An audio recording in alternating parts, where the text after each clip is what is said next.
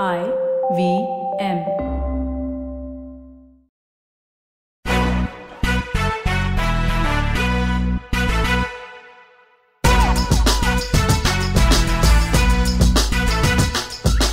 Hi, we're Team Explainer. Welcome to an all-new episode of Press Decode, a weekly podcast where we take Explainer's mission to declutter the news one step further. Check out our newsletter for more stories and follow us at ExplainerIn to keep up with all the fun things we plan for our Explainer fans. So sit back, relax, and don't let the news give you the blues. I'm Sarah, and I have with me Ragini, Vagda, and Adya. Take it away, Ragini. Hi, I'm Ragini, and I'm what you get when a kid who watches too much TV ends up getting good grades. Basically, I'm a pop culture nerd. Hi, I'm Vagda. I'm a morning person who struggles to sleep on time and a proud cancelist of the hustle culture. I'm Adya. I'm the bubbly cheerleader friend who's constantly battling the stereotype that a vegetarian foodie is an oxymoron. I'm Sarah, your host for the day. Some say I'm funny, some others would say I am the joke. Well, I guess you can listen in and decide for yourselves. We have 3 segments for you today. In our big story, we talk about the political debate over ancient Indian history given the RSS's promises to develop Rakhigarhi, the Harappan site, as a center of ancient culture of the country. In our food for thought segment, we will look at the perils of cosmetic procedures considering ex-supermodel Linda Evangelista recently went public about a horrific experience with something called cool sculpting. And finally, we will be roasting or toasting our favorite and least fave items. And honestly, it's always a fun segment, so make sure you stick around for that. All right, let's begin with our big story. Okay, I'm going to start with an experiment of sorts. First thoughts when I say Harappan civilization. Quick. The Mohenjo-daro, that amazing movie with Hrithik Roshan. The drainage system, great bath. My 6th grade history project that I happily took home the first prize for, which my mom made for me. Oh, you got a scam since Best 6th grade. Yep. So proud. Okay, I just wanted to see if anyone's first reaction was Rakhigarhi. I'm not a historian, I'm not a history student, I'm not being mean, but clearly it wasn't. Anyway, here's why I asked. Recently, the Tribune noted a sudden flurry of archaeological activity at the Harappan era site of Rakhigarhi in Haryana. But it also noted several visits to the site by RSS leaders who promised to develop Rakhigarhi as a center of ancient culture of the country. Of course. Yeah. Like, theek hai, chalo, let's figure out why. Okay, so for more context, Rakhigarhi is an ancient Indus Valley civilization site near Hisar, dating back to the 2nd and 3rd millennium BCE. It was first discovered in the 1960s, then was briefly excavated 30 years later in the 90s, and then poof, forgotten about for decades. So, I mean, I'm not saying it's not significant, but I mean, you're saying Harappa and Mohenjo-daro when you first say it. Like, if a developing site, For sure. Again, take everything I say with a pinch of salt, not a history kid. But, okay, anyway, way later, in 2016, there was renewed interest after the discovery of 9 mounds, which included 4,600 euro skeletons of 4 people. Now, that's cool. Like, again, not a history student, but sounds cool. Mm-hmm. Scientists were able to extract ancient DNA from one of them, and this allowed them to publish a paper based on genetic analysis. It offered answers to some of the trickiest questions about the Indus Valley civilization. Like, who were these people living along the Indus River and its vicinity? Were they indigenous or outsiders? Were they the same people who later started the Vedic age? Or did another foreign race come and drive them out? I see why the RSS is interested. And most crucially, it sought to see how we modern Indians are related to this ancient group. This, in turn, sparked a huge and highly politicized debate over our ancestry. Rakhigarhi has since become a symbol of great pride for the BJP-led government. Last year, it announced plans to develop the site as a tourist hub and set up 5 on-site museums. Politics or not, I'm a sucker for museums, so I'm low-key thoda happy. Me too. The site now spans 350 hectares and includes 11 mounds. So other than the mighty tourism plans, the question still remains, what is our ancestry really? Look, the first Indians came out of Africa and can be traced back to the Andamans. Okay, they came somewhere like 65,000 years ago, and they're called the Ancient Ancestral South Indians, AASI. Okay, the genetic ancestry from the DNA that was found in Rakhigadi combined with another paper that was published in 2018, which made huge waves, by the way, and was later peer-reviewed and published in Science magazine in 2019, tells us that those who built Harappan civilization were a mix of these AASI, Ancient Ancestral South Indians, with settlers from Iran who came 9,000 years ago. So AASI, which is people who came from Africa, and then Iranians got mixed. And this mix is called the Indus Periphery people who spoke an early Dravidian language. Okay. Now, from the DNA analysis, researchers also found that the so-called Aryan gene was missing from the Harappan lady. Okay. Wow. This Aryan gene, the one that originated in Central Asian settlers who arrived from an area between the Black Sea and the Caspian Sea. Now, this is the most important bit because most South Asians today carry some ancestry from these settlers, somewhere between less than 10% to a little over 20%, which is entirely absent from the Harappan gene pool. So after Harappan civilization declined circa 2000 BC, a lot of their descendants moved southeast to mix with those first Indians, AASI, to become ancestral South Indian population, ASI. Most of whom live in South India today. And around the same time, we witnessed a huge influx of settlers from the Central Asian steppe region, either due to invasion or migration, and Harappans mixed with them to form the ancestral North Indian population, which is people who live in North India today. Okay. And this is where the problem becomes big for RSS. Which has always insisted that the Vedic culture, which followed the Harappan age, is indigenous to India. So anything that remotely suggests outside influence on what is primarily indigenous to them is a problem.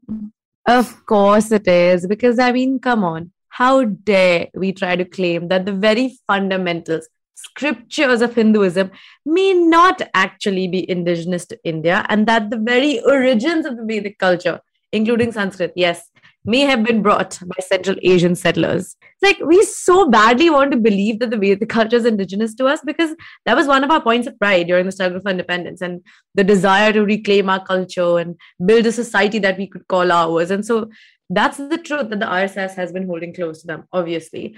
And so to say that we may have been aspiring for a society and culture that isn't native to us, outrageous. Mm-hmm. Like it would delegitimize the entire politics of the right wing. I'm not saying that's their whole thing, but like they seek to retain purity in culture and emphasize day in and day out that Swadeshi is best. Oh, yes. Yeah. That checks out. No, Sarah, do you have anything to add here? No. Wow. No. I'm going to be very nice and responsible today. Interesting. Anyway, so it is safe for them to claim that the Aryan invasion never happened because that can still be explained in line with their ideology and doesn't contest the indigeneity. But imagine finding out that the high and mighty, holier than thou claim of the most sacred Hindu texts that basically define a majority of the population's lives is foreign, external, and maybe not the language of the people we idolize and whose culture we seek to preserve. Damn. At this point, I think you guys all know what my point is. I like talk about colonization. Like the other thing I'm amazed at though is the way other newspapers have dealt with the findings, which I think all of you guys who are listening to us, please check it out. Like it's incredible. I was truly shocked. Like the only highlighted claim in most leading Indian newspapers is that the Aryan migration theory has been discredited. There's no mention of what happens after. What happens then? Who came in? Where are the facts? None of that. My concluding thought here is just the same as the caravans, which I can link that article in our bio where it says, and I quote, "If mass media can be so easily manipulated and spun to counter facts published in scientific journals just to suit the ruling ideology, then how much more effective are such means in distorting reality when the conclusions are not so cut and dry?" Oh, wow. It's scary. Yeah.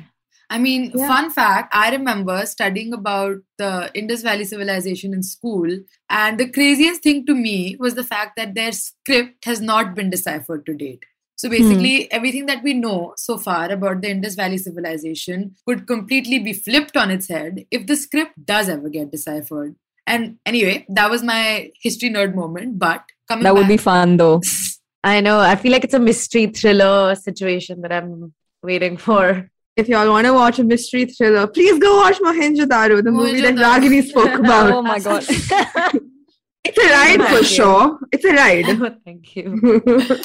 But yeah, anyway, coming back to the story. So David Reich is a geneticist at Harvard, and he has a very interesting quote in his book. He says, geneticists may be the barbarians coming late to the study of the human past, but it is always a bad idea to ignore barbarians. We have access to a type of data that no one has had before. So, funnily enough, even if the script does get deciphered, this data, which is genetic data, actually won't change because DNA is the ultimate data. That's true. Yeah, but like I'm thinking when you said first that the script isn't deciphered and wonder what will come out of that. But I'm just thinking that here there is a article written in the script that you understand, yet you totally turn it around. I mean, did you read what Vasant Shinde had said after this whole thing became a big deal? Yeah, so basically he said something along the lines of like Harappan people are the same as Vedic people, right? Which I mean is obviously against the findings because he also said something about modern Haryanvis, which was hilarious. Yes. It was. Wait, I'm just looking for the quote. Here it is. He said, ancient people of Rakhigarhi were tall and sharp-featured like the modern Haryanvis. Yeah, he did. And exactly, because I mean, the researchers have also found that mixing between the ANI and the ASI groups took place mostly between 2000 and 1000 BCE, which is basically the time that the Indus Valley civilization was collapsing and the Rig Veda was being composed. So the stopping of this mixture could actually point towards the emergence of the caste system, because then marriages started happening within a subcaste. So there is a lot of research that can debunk Mr. Shinde's claims, which just make the solidarity of them pretty funny. But anyway, we still don't know how the Indus Valley civilization came to an end. Plus, all this study confirms is that there was a significant amount of influx of people from the Central Asian steppes, which the influx was significant enough to become a key part of our DNA. Whether it was through invasion or migration is actually still up for debate.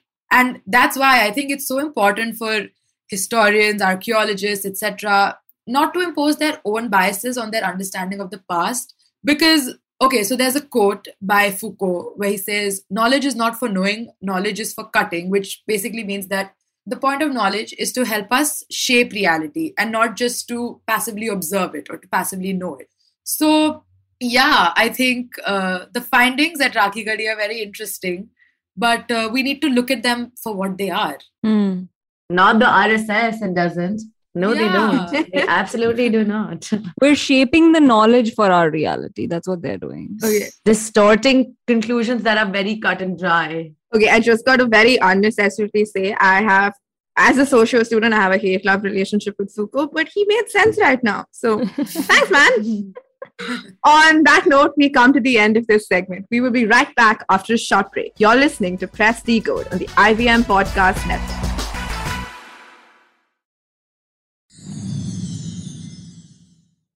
Hello, and welcome back to Press Decode on the IVM Podcast Network. We're Team Splainer, and make sure you follow us at Splainer in Instagram and Twitter to keep up with the Splainer fam. It's time for some food for thought. Ex-supermodel Linda Evangelista recently came forward with a horrific experience with something called cool sculpting.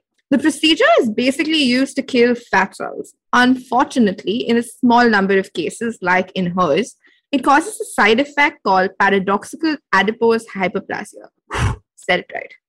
PAH. The fat cells expand instead of shrinking, which is referred to as the stick of butter effect. Now, that's a name I can say. Butter stick. Yes. Easy. Because, well, it can look like a stick of butter hidden under the skin. Okay. That is That sounds a bit disturbing. Exactly. I just like all the words I want to say because I know it happened to her. I'm holding myself back because I feel bad. Yeah. Evangelista says she was never told about the risk of getting this, and now says she has been left permanently deformed. In her long note on Instagram, she also spoke about how the media began to start describing her as unrecognizable. And I think that is the crux of the problem. How else would a supermodel who at the height of her fame was often quoted saying she wouldn't get out of bed for less than $10,000 a day go to almost being invisible in the public eye? That's insane. I didn't know that. Yeah, I mean, that quote, it's such a weird dissonance, right? The confidence there versus incredible. It's most definitely this roving public case that doesn't seem to give celebs, or for that matter, anyone, the safe space to just be. It's undeniable that celebrities are under more pressure than anyone to conform to impossible standards of beauty. And I think this is precisely why people put themselves through increasingly invasive procedures. What's more absurd in this case is that cool sculpting is actually touted as a safe, non-invasive procedure. But what even is this procedure? Because I'll be honest, before reading about Evangelista, I had never heard about cool sculpting before. Yeah, me neither. But I mean, reading Splainer's the article that Splainer put in, it's basically not supposed to be a weight loss procedure, which I think what people confuse it to be sometimes. It's only for when there are regions on your body where the fat is stored, is unresponsive to any diet and exercise, even when the individual is at their ideal body weight. And so the process is usually carried out by dermatologists or plastic surgeons, and it involves applying a gel first to protect the skin from damage. And then the skin is cooled to just above freezing point. And the procedure itself usually happens to take place in the chin, the abdomen, the arms, all of that, etc. And it can take anywhere from 30 minutes to 2 hours, wherein the cold administered to your skin kills off the fat cells without harming surrounding areas, which sounds like a fairly easy procedure, right? There is no real needles and pins and any of that. And you can usually see about a 20% reduction in fat in treated areas. And sometimes people get it redone in the same areas to increase fat reduction by 40 to 50%. Oh. But of course, I mean, it's not covered by health insurance, and it can cost anywhere between $600 to $3,000. Damn. Wow. And it still happens to be very popular in the US with over 8 million treatments administered. Crazy, if you ask me. Yeah. I think the other reason that it seems so popular, though, is that the recovery time is much lesser than the surgical techniques, like, say, liposuction, for example. New York-based dermatologist, Dr. Whitney Bowe, says, and I quote, "You can go into cool sculpting procedure and then you can hit the gym later that day." Oh. Which, I mean, yeah. I'm not saying I want a reason to skip the gym, but I would not. Yeah. Cool sculpting. Wait, but then, so what are the risks? So there is a vacuum that holds the skin during the procedure. And so the skin feels really cold until it goes numb. But it seems that the actual side effects are basically just the usual swelling of area, redness, bruising, tingling, cramping, etc. Things that you would imagine to happen if there's something very cold on your skin for a very long period of time. But there are also rare side effects that include frostbites, dizziness, hernia, and also, as we now know, paradoxical adipose hyperplasia, or PAH, which, like Sarah mentioned, is the condition that Linda Evangelista has. And so the risk of this condition cited earlier was 1 out of 4,000 treatments. But now it seems much higher with a recent study which says it's actually 1 out of every 666 treatments. Oh my God. So wow, the risk percentage has increased incredibly. Does Satan have something to do with this? Good one. And the worst part is that even surgery may not help, because Evangelista said that she underwent multiple corrective surgeries, which left her arm with, and I quote, immense keloid scarring, which is, the sort of raised scars that you have after surgical procedures that are a reddish pinkish in color, a different from your skin, darker than your surrounding skin. But the recent cool sculpting techniques seem safer, with pH risk being 1 of every 2,000 treatments in a recent Canadian study, probably due to newer machines and lesser vacuum force on skin. But it's still so much higher than was first cited. Like 1 out of 4,000 versus now it's 1 out of every 2,000, which is insane to me. Yeah. And I don't think we should just like rely on something that seems safer. I mean, just because it seems non-invasive, it doesn't mean that we don't need to regulate it, right?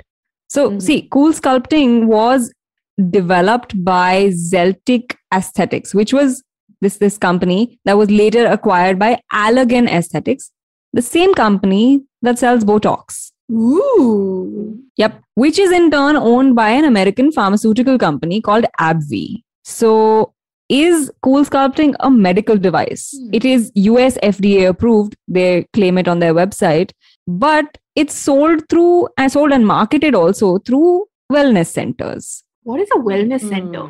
Yeah, that's like, it has always confused me. These cosmetic treatments and wellness clinics, like, where do they fall? They're not hospitals, but slowly their treatments are getting more and more invasive, right? I mean, if you go to Cool Sculpting's Indian website and try to find a clinic, you'll find clinics associated in Pune, Chandigarh, Hyderabad, Delhi, Chennai, Bangalore, Bombay, everywhere. But these clinics are catered to the beauty segment. They are VLCC and other such skin and wellness centers, not hospitals. So like Kaya Skin Clinic, those type. Yes, those type. But I didn't see Kaya on the list, so I'm not going to name them.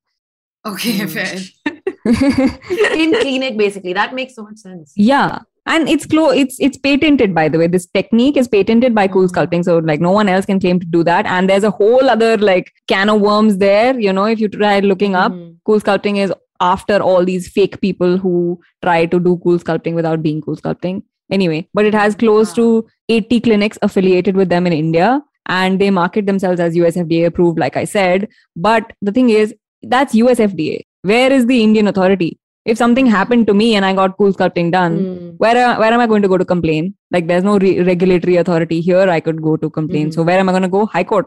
Solution to all our problems. No wonder the judiciary is overburdened.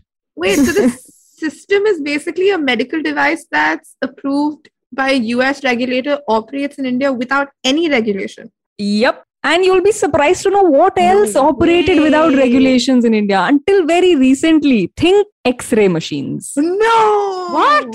Ultrasound devices. Ultrasound? Oh my God. Oh my God. And then we think that Vedic culture, indigeneity is the biggest problem facing us right now. This country amazes me every day. So in 2018, international investigations into the Johnson & Johnson hip implants came out. And that's when everyone discovered that they're not regulating their medical devices at all. So India had basically no standards for registration of these things. Okay. Don't get me wrong. We have had Drugs and Cosmetics Act since the 1940s that regulates pharmaceuticals. Okay.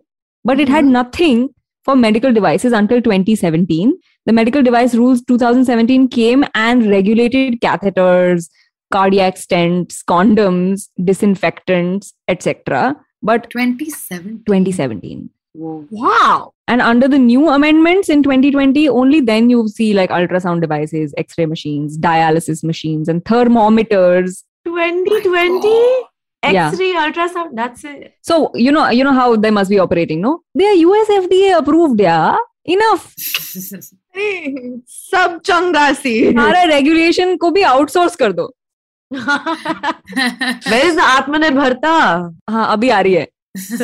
But Cool Sculpting is not on the list. So fend for yourselves, guys. Yeah, so the Linda Evangelista story actually made me think of something that recently happened with Khloe Kardashian. Basically, a picture of hers was going around on the internet, which she believed made her look unflattering. And so she got her lawyers to take it down and posted a statement on Instagram about how she's always struggled with body image issues. And she actually received major backlash for her statement because, fair enough, like the Kardashians have essentially profited off of marketing a certain body type as being desirable. So it just seemed hypocritical of Khloe to bring up her body image issues right when an unflattering picture of her resurfaced. Similarly, I think with cosmetic procedures like Cool Sculpting, when it does go bad, there is a tendency to turn around and be like, oh, well, nobody forced you to do it. So I guess whatever. But I mean, Linda Evangelista literally said that the surgery left her, permanently deformed. And on top of that, the media calling her unrecognizable. I mean, that could not have been easy. So, sure, we have a Drug and Cosmetics Act, and there is a regulation of cosmetic devices, etc., etc. But there is also the fact that in the age of Instagram, there is definitely an insane amount of pressure to conform to societal beauty standards, right? And okay, here is my hot take. While cosmetic procedures are obviously never necessary, but the societal pressure may just make it seem like that for some people. So, okay, obviously, I'm not saying that like cool sculpting is like chemotherapy or anything. Like, if you don't get it, you won't live. But what I'm trying to say is that maybe for Linda Evangelista, the stakes were just as high in her head. Like, whether that is true or not can be debated, but nonetheless, for her, it is true. Yeah, I do see it. Like, you're damned if you do, you're damned if you don't. Yeah, I mean, I've literally heard like my friend talk about teenagers that she knows talking about getting nose jobs because of how much they are currently influenced by Instagram, because these guys have grown up in this age of Instagram. So for them, like I grew up without a phone really. So I didn't have this ideal beauty standard type as like the pressure to conform to growing up. So I can't imagine how it must be like for them. So I totally get. Yeah, exactly. I mean, okay. So like when the whole Khloe thing happened, I was on the hater side because Kardashians, why not? But with Linda Evangelista, I just feel a lot more empathetic because anyway, there is so much pressure to look a certain way in the modeling industry. Plus, I mean, being called all those names in the media could not have been easy. So, I don't know, like my takeaway from this story is just that obviously cosmetic procedures need to be regulated and stuff. But like, long story short, yeah, we're all here to fend for ourselves. Buyer beware. The cosmetic surgery industry basically preys on people's insecurities and expects you to come out to get those treatments based on that. So, yeah, it's a nasty industry. It's a slippery slope. Oops. With that, we come to the end of our second segment. We will be right back after a short break. You're listening to Press Decode on the IVM Podcast Network.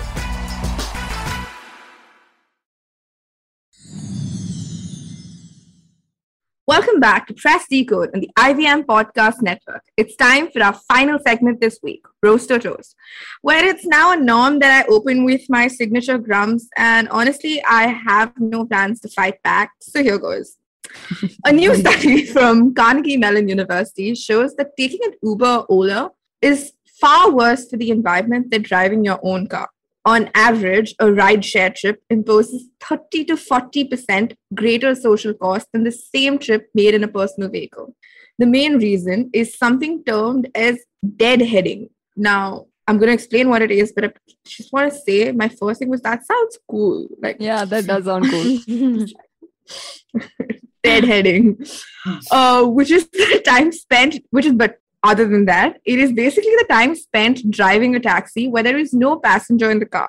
It accounted for 43% of total drive time, which is essentially the time spent producing carbon emissions, blocking traffic, and just being an overall threat. Given that the pandemic is still raging on and I still can't drive to save my ass, this just makes me feel extremely guilty. Even more reason for you to sit at home. That's insane though. Oh, I thought you were going to say, finally go get your driver's license. Yeah, that's the ideal thing to say. But okay, sit at home it is. But 43% is insane. But I mean, it's also like if I'm getting a cab in a faraway area, I guess the driver has to drive 10 minutes to come to me. Yeah. Which also would count in this deadheading time. Crazy. Okay, I also have a least favorite item this week. It's from today's edition. According to a study conducted at Newcastle University, people risk developing type 2 diabetes if they can no longer fit into the jeans that they were wearing when they were 21. Guys, who fits into their jeans when they were like what they were wearing at 21? Not a question to you, Sarah. Oh, ouch. Damn it, you shot me down. No, but what age are we talking about people here? Age, I think it's actually, I don't know the age. No, but from what I understood, they just expect you to be the same body size. Yeah, the point is that if you are at risk. That's crazy. Even if you are not overweight, that's the point. Like if people discovered that you could no longer fit into the same size trousers, you're carrying too much fat. Basically meaning that diabetes is not caused by obesity, but by being too heavy for your own body. But I don't like the fact that you have to be the same as what you were when you were 21. No. I'm not even the same as I was 1 year ago. I'm Sarah, but like take note, Sarah. Yeah, that's what I'm saying. There's too much pressure right now for me to spend this year correctly. Okay, I have a fave item this week.